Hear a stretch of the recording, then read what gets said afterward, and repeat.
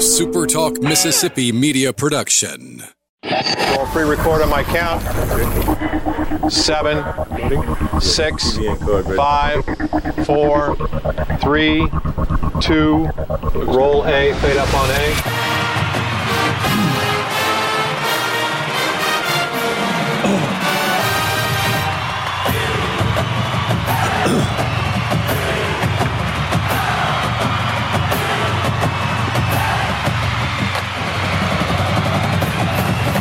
Southern Miss to the top. You're tuned in to the Eagle Hour. Hey, good afternoon, everybody. Welcome to another edition of the Eagle Hour. Glad you're with us around the state this afternoon and streaming live on SuperTalk Laurel and SuperTalk Hattiesburg.com. Glad to have you with us this afternoon. Luke will be joining me a little later. This is Bob Getty. I'm in the First Bank studio in Hattiesburg. Luke over in Jones County, and we'll be talking to him as well as Kelly Sanner a little later, about to be joined by Dr. Mark Horn from South Central Regional Medical Center. Real quickly, opening segment sponsored by Dickey's Barbecue Pit. Want to encourage you to keep supporting your local restaurants wherever you're listening this afternoon. Here in Hattiesburg, Dickey's is open 7 days a week. They're serving their food through drive-through and home delivery. You can go to Dickeys.com. You give them a call. You can just drop by, and the food is waiting on you. And so important to support our local restaurants. Okay, Dr. Mark Horn from South Central Regional Medical Center, been very gracious every week to join us and kind of give us an update on this terrible thing that we're all dealing with. And Dr. Horn, first of all, thanks for your time again today. Oh, you're quite welcome. I enjoy it coming on. All right, 3,360 cases, 272 new cases in the last 24 hours reported in Mississippi, 11 new deaths. I think this is the largest single-day increase the state has reported. So from a layman's standpoint, Doctor, it just doesn't seem that things are getting better. Am I wrong? We don't know for sure. If you look at the daily averages and you sort of graph this and look at the slope suggests we're at or near the peak. But, you know, Dr. Fauci has said it, you really don't know exactly where you are until, he said it a little differently, but we'll know where we are today looking back. We have very poor certainty about things today. My personal take is that we're at or near our peak, and that's partly based on conversations with our state health officer and others, and looking at data over time and looking at the slope. So I think we're at or near our peak. But there are things that have happened recently, at least in our area here in South Mississippi, that hold potential risk looking ahead. Okay, and I want to talk to you about that. Obviously, the state was just devastated on Easter Sunday by two terrible tornadoes that started over in Lawrence County, made their way all the way across Highway 49 over into Jones County. I was in the Soso area yesterday, and the county roads up between Soso and Laurel. Devastating damage. But here's something that struck me, Dr. Horn. I'd like to get your comment on it. I saw hundreds of good-hearted people, really wonderful people out there trying to help the poor victims of this storm. There was a church there that they were serving food, had all sorts of bottled water and drinks, and then just hundreds and hundreds of men out there helping recover, the victims recover. But what struck me is very, very few of those people were wearing masks. They were close together working. And again, from a layman's standpoint, my thinking was this is just going to spread this disease more in this area, right or wrong? Absolutely correct, and we're very concerned about it. I was out there checking on family farm Sunday evening, and nobody was wearing a mask. I was staying in my truck trying to get to our farm. I understand. I've personally been in situations like that. I want to help, and we need to help, and we should help. But at the same time that we help, we need to be careful. That night, as I was late that afternoon, Sunday afternoon, as I was driving around, there were downed power lines everywhere, and people were obviously very cautious of the power lines, making certain that they were dead and not alive. And I used to work on emergency services, and when we'd get to an accident, one of the first things we always paid attention to the risks that were surrounding an accident scene. Was it stable to walk in a certain area? Could we take care of the patient and not get injured ourselves? And that was drilled into us, and it was important then, and it's important now. My point in saying those things is, God bless the folks of Jones County and surrounding areas who are going out and helping, and people coming in from out of state to help. God bless them. They're doing God's work, but they have to be smart about doing it. They don't want to get themselves hurt or take something home and hurt someone else. So they still need to wear a mask. I know it's not easy, but I just received some information from someone else that Mississippi Power and other utility companies are requiring their workers, when they're out here doing this, to wear masks. It's one of the requirements. Why? Because they need those workers to be safe, and they need them to be able to stay there and help. 7 days, 10 days from now, 14 days from now, if people aren't really careful, we stand a really significant chance of a major surge in COVID-19 around these disaster areas. People trying to do the right thing, but something bad can happen. Very, very difficult. Very, very, very sad. All right. Now, there's talk, Doctor, that the governor could possibly lift the stay-in-home place order Monday. That's when it's scheduled to expire. From a medical standpoint, is that too early, or can we begin to open the state back up? You know, this is one of the more difficult topics to know what's right. Rather than lifting it totally, I think many of us in statewide leadership in medicine, the conversations that we have are that maybe it can be modified a little bit in a very intelligent way, in a very smart way, but it doesn't need to be, in my estimation, it doesn't need to be lifted. For one thing, if you go out to a grocery store or Walmart, there are still a lot of people who've never gotten the memo about sort of personal separation and about the use of masks. Right. So we still have, if we're not careful in how we do it, I'm not going to say that there can't be modifications, but if we're not careful, we're, again, just going to feed the monster and see it rise again, and then it's going to take that much longer to get ahead. When you look ahead, I hear a lot of people talk about the month of June. Maybe things will be a lot better come June the 1st. Is that realistic, Doctor? And I hate to be the bearer of less than optimal. I don't know. I want to believe that's true. I want to believe that in June things will be better. I think we'll be able to do more in May and June. I think there'll be some late May and early June. I think we'll be able to do more. If people are thinking about getting back to the way things were in, say, January, when we didn't have any of these problems, that's a long way off. This not being part of our daily concerns is many months away, in my estimation. There may be some. We're hoping and planning to get back to more normal circumstances where we can do more, but there will be precautions taken even then. I think we'll be, as testing gets better and more available, we will hope to be able to identify at-risk groups more and focus on them as opposed to everybody. So I think it'll be better, but I don't think we're going to be normal in June or July. I got you. What about this? What about in-home behavior? Having family members in your home, having friends in your home. I gather from our conversations, you still think people need to be very careful about that. You need to be very limited and very careful, because while you know where you've been, and while you may know with a reasonable degree of confidence where those family members that are in your home have been, the wider you expand that circle of friends and family and trusted people, the less and less you know about where they've been and what they've been exposed to. And we see it clinically. We see people who say, I only went to the grocery store and to home and work and nowhere else, and they came down with COVID-19.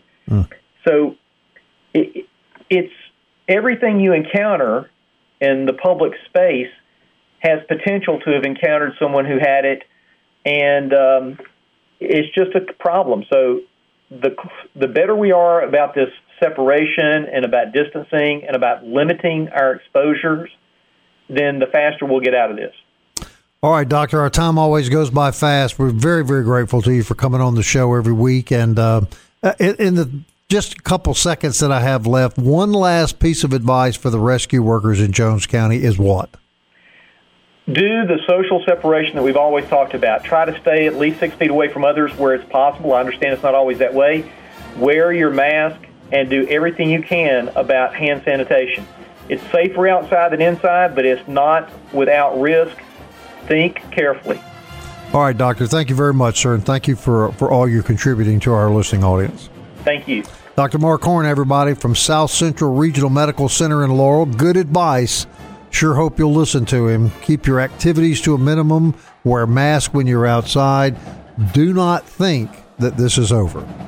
All right, some big news as COVID-19 affects conferences like CUSA. We'll talk about that next on the Eagle Hour.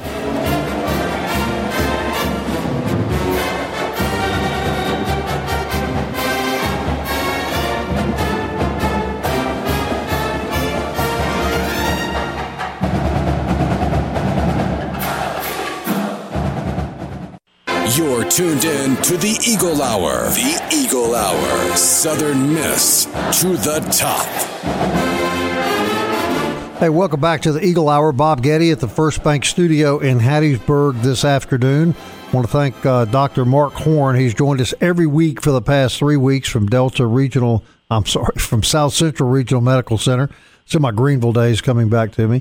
And we really appreciate his input. This segment sponsored by Campus Bookmart and campusbookmart.net. The store is closed, but the website is open, campusbookmart.net.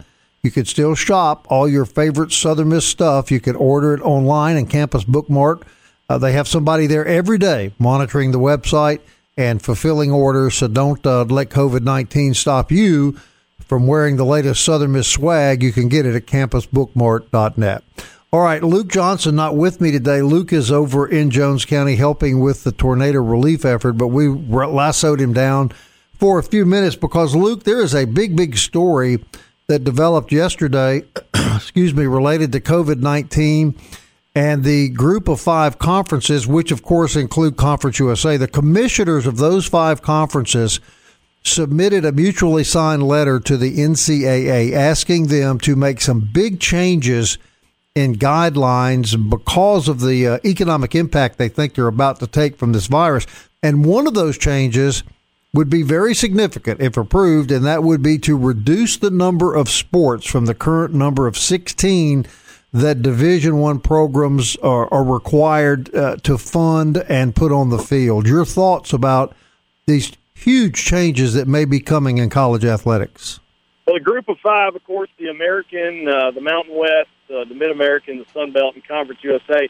It's interesting to me, Bob, is that they submitted this on behalf of all 350 D1 schools. So the little brother's looking out for the big brother here because the Power 5 didn't submit this letter. Yeah, really, the 3 main requests are what you said, and I'll get to that one in just a minute. But you have to offer a minimum of 200 athletic grant and aid per year, so scholarships. So there's a specific number of scholarships you have to offer. Secondly, this only applies to football. In football, in Division I, you have FCS, which is Football Championship Subdivision. That's what we would call like D1AA, what used to be called that. The FBS is what Southern Miss is in, the Bowl Subdivision.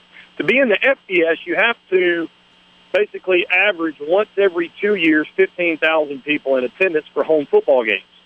And it's always been kind of an eye-raising route statistic because a lot of people, some schools, there's no way they have that, but they stay in.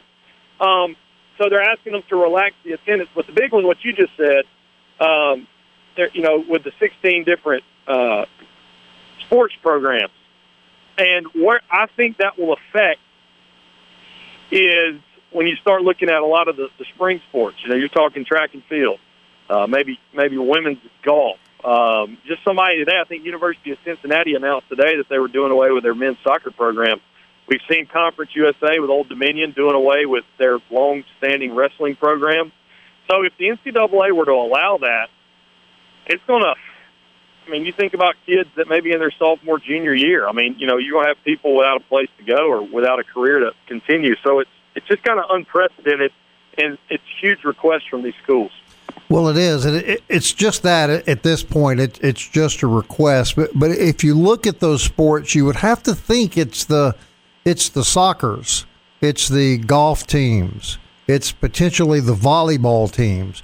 Those are the sports that you would have to assume that would be the first on the chopping block, right? Because we know it's not going to be football, basketball, and baseball, and probably not women's softball at this point. Am I right about that?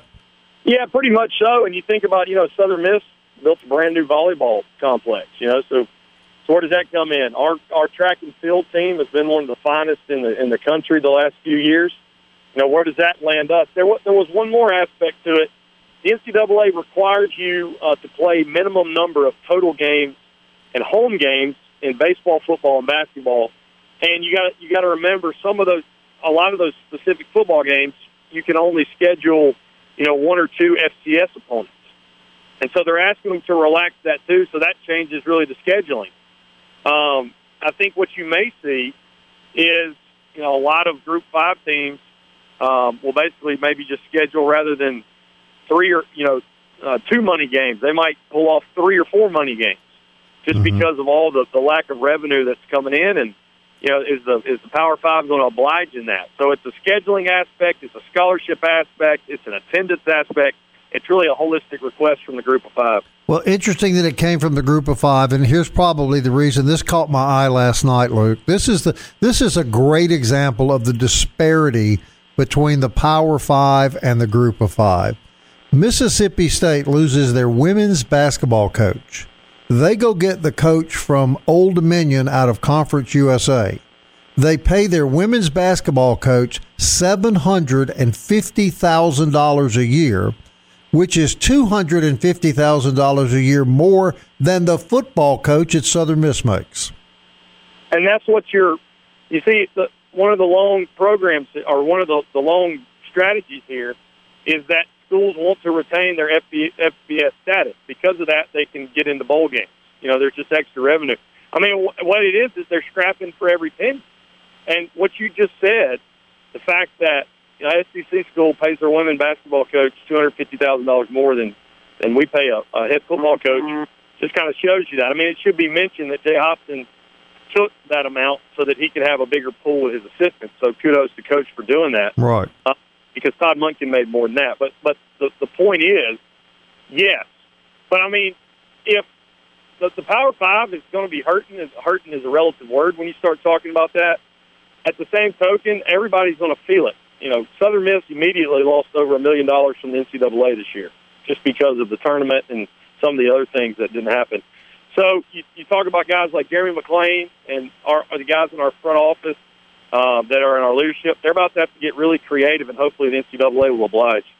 Well, as we want to point out now, this was just a request by the Group of 5. NCAA probably won't do anything very quickly. They seem to generally be extremely slow in responding to anything. But boy, it does raise a world of potential of how we could really see the face of college athletics change. And every day we keep hearing all of these things.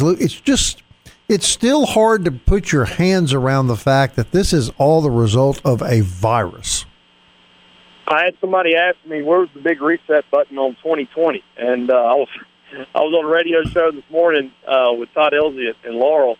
And, one of the things that we all kind of joked for, we made the joke about 2020 and let's get our vision straight. We don't have to use glasses. In a lot of ways, to be honest, this year, with just the things that continue to pile on top of us, particularly, this week in South Mississippi, it's allowing us maybe to see the things that really matter in life and maybe the things that are peripheral. And the peripheral can move to the center and the center can move to the peripheral. Right. Well, let's talk about something happy while I got you on the phone. 1 week from tomorrow, the NFL drafts is going to be live. It's going to be the first really sports-related deal that we don't know the outcome, and so I think it's going to have a massive audience, but I'm sure you're looking forward to the draft yourself. We were standing by a truck yesterday afternoon after working relief all day, and I just looked at somebody. I said, I'm so happy the NFL draft's coming on next week. Because I'm one of those guys where, I'll sit down and I'll watch the first round. Like, hopefully there's nothing going on, but usually there's been times I went to my brother-in-law's house and we just sat down and we just watched the NFL draft. I love the strategy behind it. I love to see if they're going to pull off trades. And you put that where nobody has had any sports in a few months. This might be like Super Bowl ratings for the NFL draft next week. Well, no question about that. I was watching some of the NFL channel this morning, and it was just exciting to hear them go through their mock draft. It was kind of what we expected to see in the first round based on all the articles, but it was just fun listening to them talk about drafting these kids. And look, virus or not, these kids are beginning to have sleepless nights because it's going to be a life-changing event for a lot of young men next week. I just remember being a part of it when I was there and sitting on a couch in Soso, Mississippi, and so my cell phone blew up, and I looked down, and it wasn't a 601 number, and the guy on the other end was the special teams coach for the Detroit Lions. It was the craziest thing I'd ever experienced, and can only imagine what those dudes are like when they sit in the big room and get their names called. It won't be that way next week, but just an amazing time it is, and it is life-altering for a lot of people. All right, look, I know you're over there doing the tornado relief. I'm going to deliver a message to you from Dr. Mark Horn. Are you ready? I'm ready. Leave your mask on. He knows it's hard to work with a mask on, but he urges you to leave your mask on. I've got construction mask beside me. I got me a baseball knitted mask right beside me, baseball fabric. We're ready to go. All right, brother, you take care of yourself. Thanks, man. See All you, right. Bob. Luke Johnson, everybody, my partner, of course, in crime here on the Eagle Hour and doing what you would expect Luke to do. He's over there helping victims of the tornado in Jones County. All right, the tornado also hit Lawrence County very hard. We broadcast into Lawrence County, and we really haven't talked to anybody from that area, so we're going to do that next. Tony Norwood is with the Lawrence County Economic Development Authority. There's a terribly sad story out of Lawrence County, and recovery there is taking place as well. We know it's not sports related, but it's just so important to everybody here in South Mississippi right now. So we're going to talk to Tony Norwood next, and then we'll catch up with Kelly Sander as the Eagle Hour continues.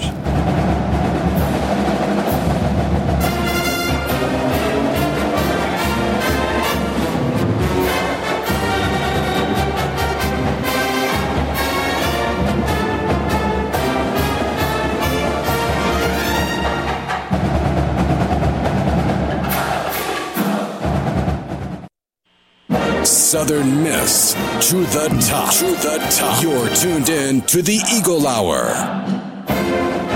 Welcome back to the Eagle Hour, everybody. Bob Getty at the First Bank Studio in Hattiesburg this afternoon. Luke working on tornado relief in Jones County. This segment sponsored by 4th Street Bar and Grill. I want to remind everybody every day about how important it is to support your local restaurants. They're not able to entertain you inside their buildings, but 4th Street is providing lunch every day and dinner at night on a drive-through basis. You can call and place your order and go by and pick it up right there in the shadow of the Rock. Well, the Eagle Hour, since its beginning, has broadcasted into Lawrence County, one of the Super Talk stations in that fine area of Mississippi. We're always grateful for the support and the listenership we get from Lawrence County. And right now, Lawrence County, like Jones County, like Covington County, suffering terrible tornado damage there. Tony Norwood is now joining us on the Eagle Hour, and we're glad to have him here. He is the Emergency Management Director for the Lawrence County Economic Development Authority. And, sir, thank you so much for coming on the show. Yes, sir. Glad to be here.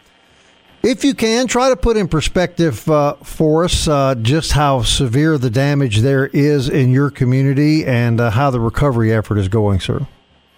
Well, recovery effort is doing good. We've got neighbors helping neighbors. We've got people coming from other counties that are sticking together. We do have all of our roads open at this time.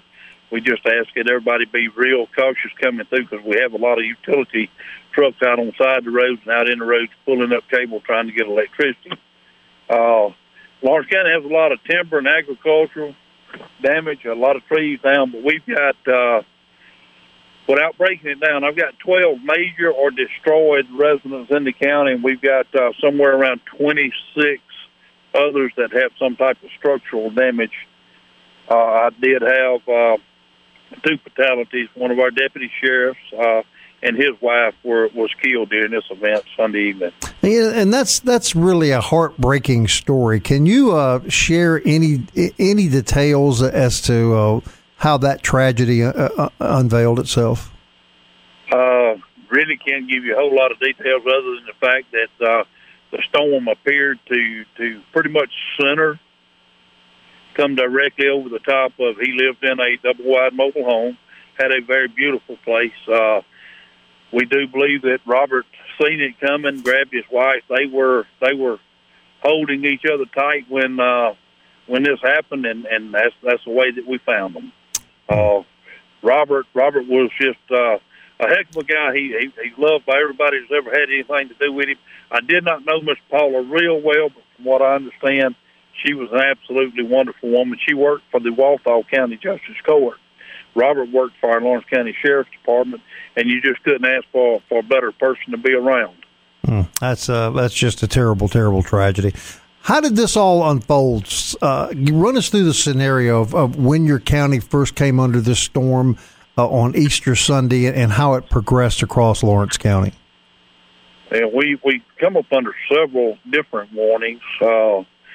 We did have two long-track tornadoes come through the county. And I'm going to be honest with you, it got to running together on us so fast. I'm going to say somewhere around 4:15 is when we seen it coming out of the other counties coming in, coming out of Pike County and all. And it just kind of, be honest with you, it got from a blur there because we knew, looking at the debris field on radar, that we were going to have some massive destruction here, also going over into Jeff Davis County. Right. So how do things stand as we're speaking today, sir? Well, we're in a recovery. Right now we've gotten tarps out. Walmart has donated water, so we've got water out to folks that we still have quite a few folks in the county that do not have electricity. And that's, it's been going on since Sunday, and they're saying it could be the weekend before all of them are restored. Mm-hmm. That can take it. We've got some that's going to have electricians to come out and look because it's pulled away from the house or different things. But we're getting along pretty good. Our community pulls together. The state of Mississippi and all volunteers have, like I said, they've come out of the woodwork on us, and we've got churches pulling together that are feeding us and feeding the folks that's been affected, not just the volunteers. I just can't thank folks enough. I don't even want to try to start naming names because I'll leave somebody out. And other than to say my first responders, all of the neighbors, my law enforcement, we've all worked really great together, worked hand in hand, and just ask that y'all please be with us and pray for us as we lay a brother to rest tomorrow and his wife. It's going to be hard on us. Right.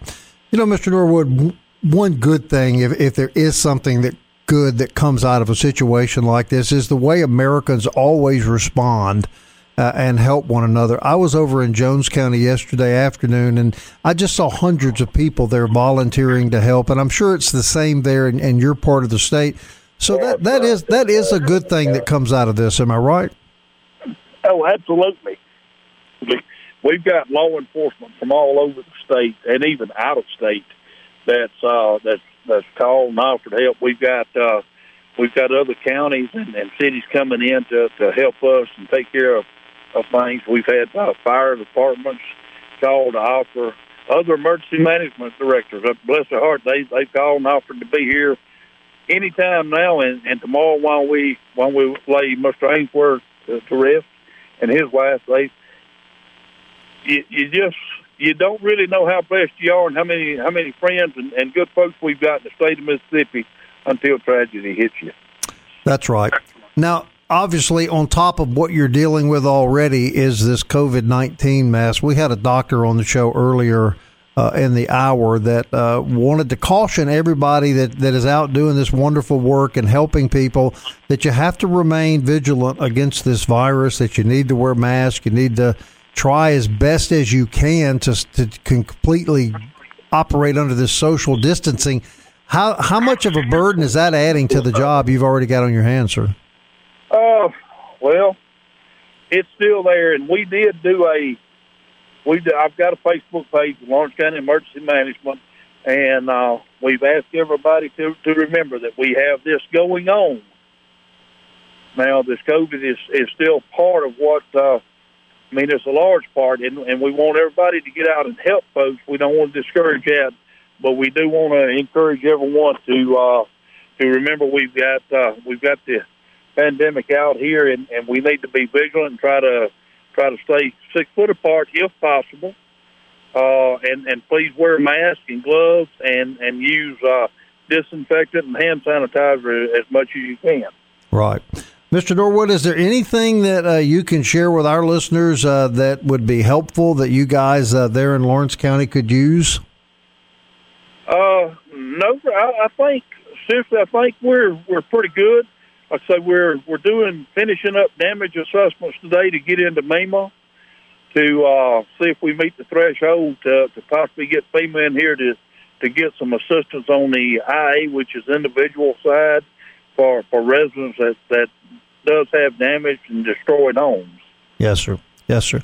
Well, I want to thank you for taking the time to talk to us. I know how busy you are. Our condolences to you for the loss of the deputy and his wife, and of course to all the people in your county that are suffering from the loss of their property. One last question: have you had a chance now to kind of get a grasp of how many homes and buildings have been damaged or destroyed? If you're talking statewide or just in your county? Yes, sir, in your county. In my county, we've got somewhere around 26, 28 homes that's got some form of damage. I've got 11 major or destroyed homes. I've got 2 chicken farms, egg-laying farms that have been totally destroyed. And I think there's one other business, but I can't put my hand on it right now. We're looking for it today. Yes, sir. Well, thank you very much, sir, for your time, and best of luck to you and the good folks there in Lawrence County. Yes, sir. Thank y'all. All right. Y'all have a great day. Tony Norwood, everybody. He is the Emergency Management Director for Lawrence County, a county under the gun right now from all the terrible things that have occurred since Easter Day, and we want to thank him for taking the time to talk to us. All right, we're going to find Kelly Sander up next as the Eagle Hour continues.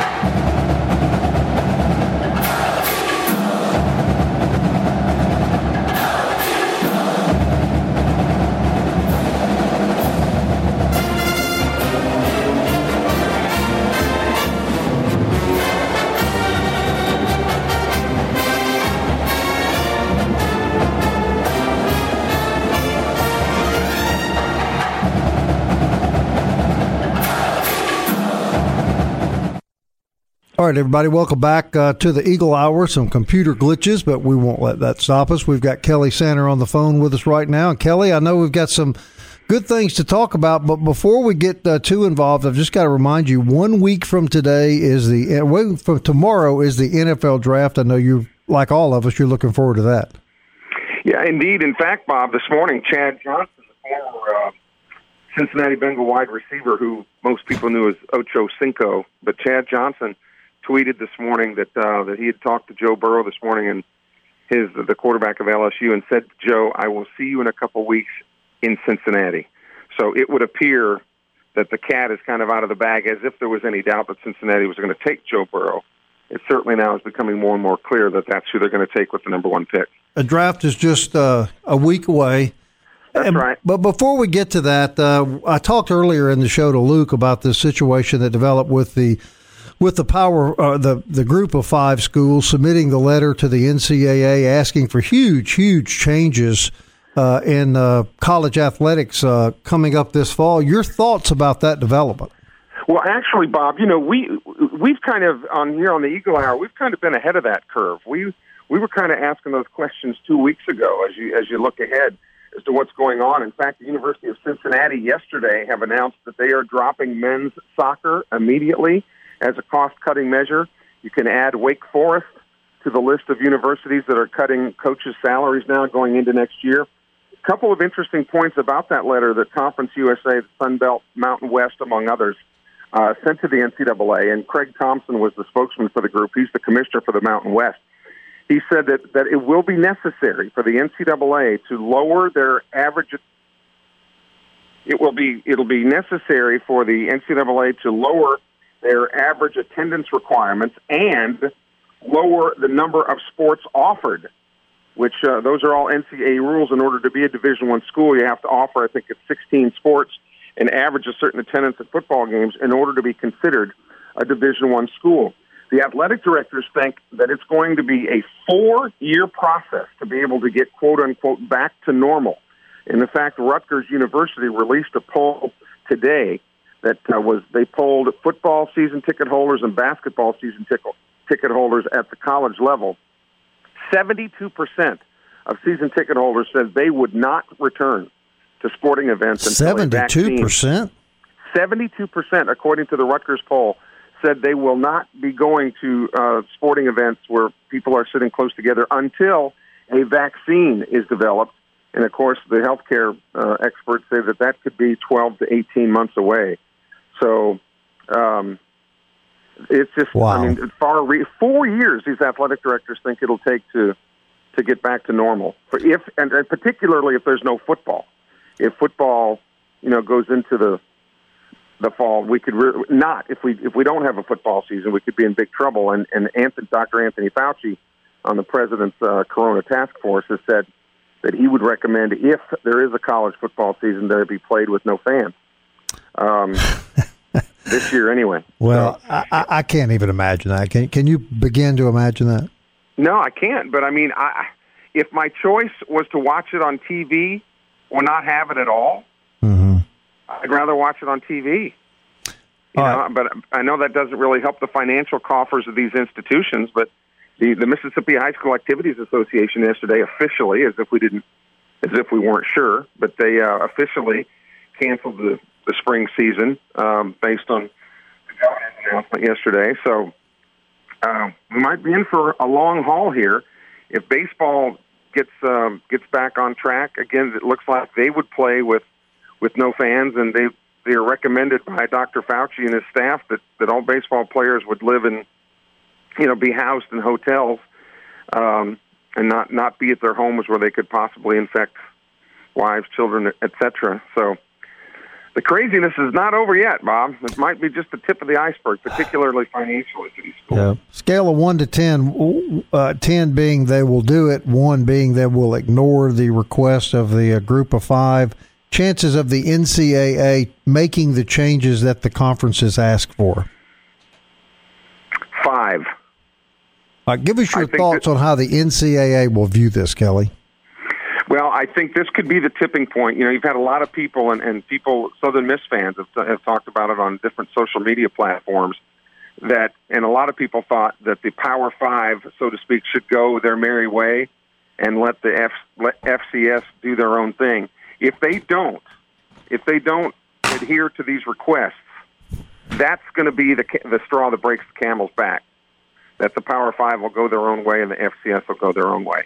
If they do, again, the athletic directors think it'll be 4 years before they can recover from all this.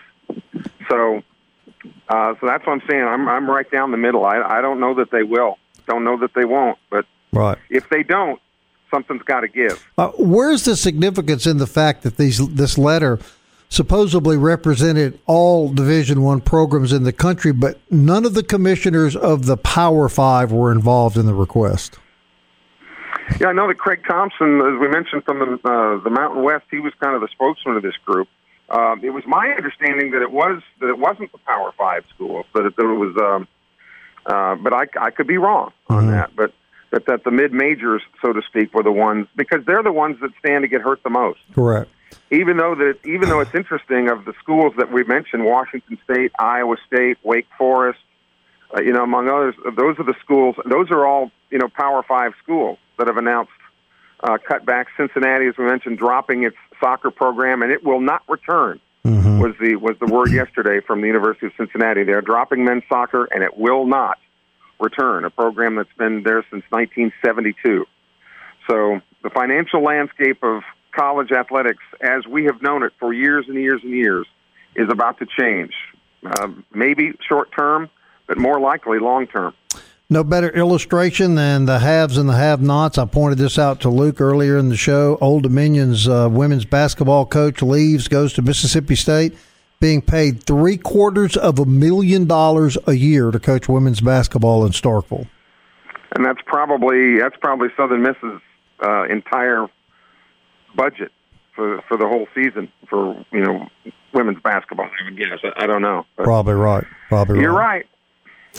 Well, God bless them, Bob. God bless them. Yeah, we have the draft to look forward to, Kelly, a week from tomorrow. And the first team on the board, the Cincinnati Bengals. Yeah, but you won't have to wait very long after that. Are we going to get together, social distance and all that? Are we going to watch the draft next week? I don't know. We'll have to maybe see if we can put some TVs 6 feet, 7 feet apart, something like that. I'm not sure. But we can watch the same TV. We'll just be 6 or 7 feet apart. I may come over to your house and look through the window. We'll use Bruno and radio as our spacers between us. Well, they do lie parallel on the couch a lot, as you well know. Yeah, and they do like to spread out, so that might be about 6 feet. But yeah, looking forward to it. All right, Mr. Sander, you take care of yourself, and we'll look forward to talking to you again tomorrow. All right, Bob. Thanks so much. Kelly Sander, everybody, on the Eagle Hour, and we appreciate his contribution every day. I want to thank Dr. Mark Horn from South Central Regional Medical Center, also Tony Norwood, the Emergency Management Director for Lawrence County. As the tornado relief continues, we hope you'll keep those folks in your prayers, and don't forget, stay on guard against COVID-19. Eagle Hour will be back tomorrow at 1 o'clock, and until then, everybody, Southern Miss to the top. Slipping into the future. I want to fly like an eagle to the sea. Fly like an eagle, let my spirit carry me.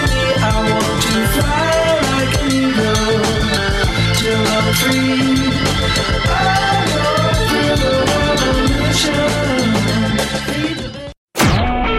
A SuperTalk Mississippi media production.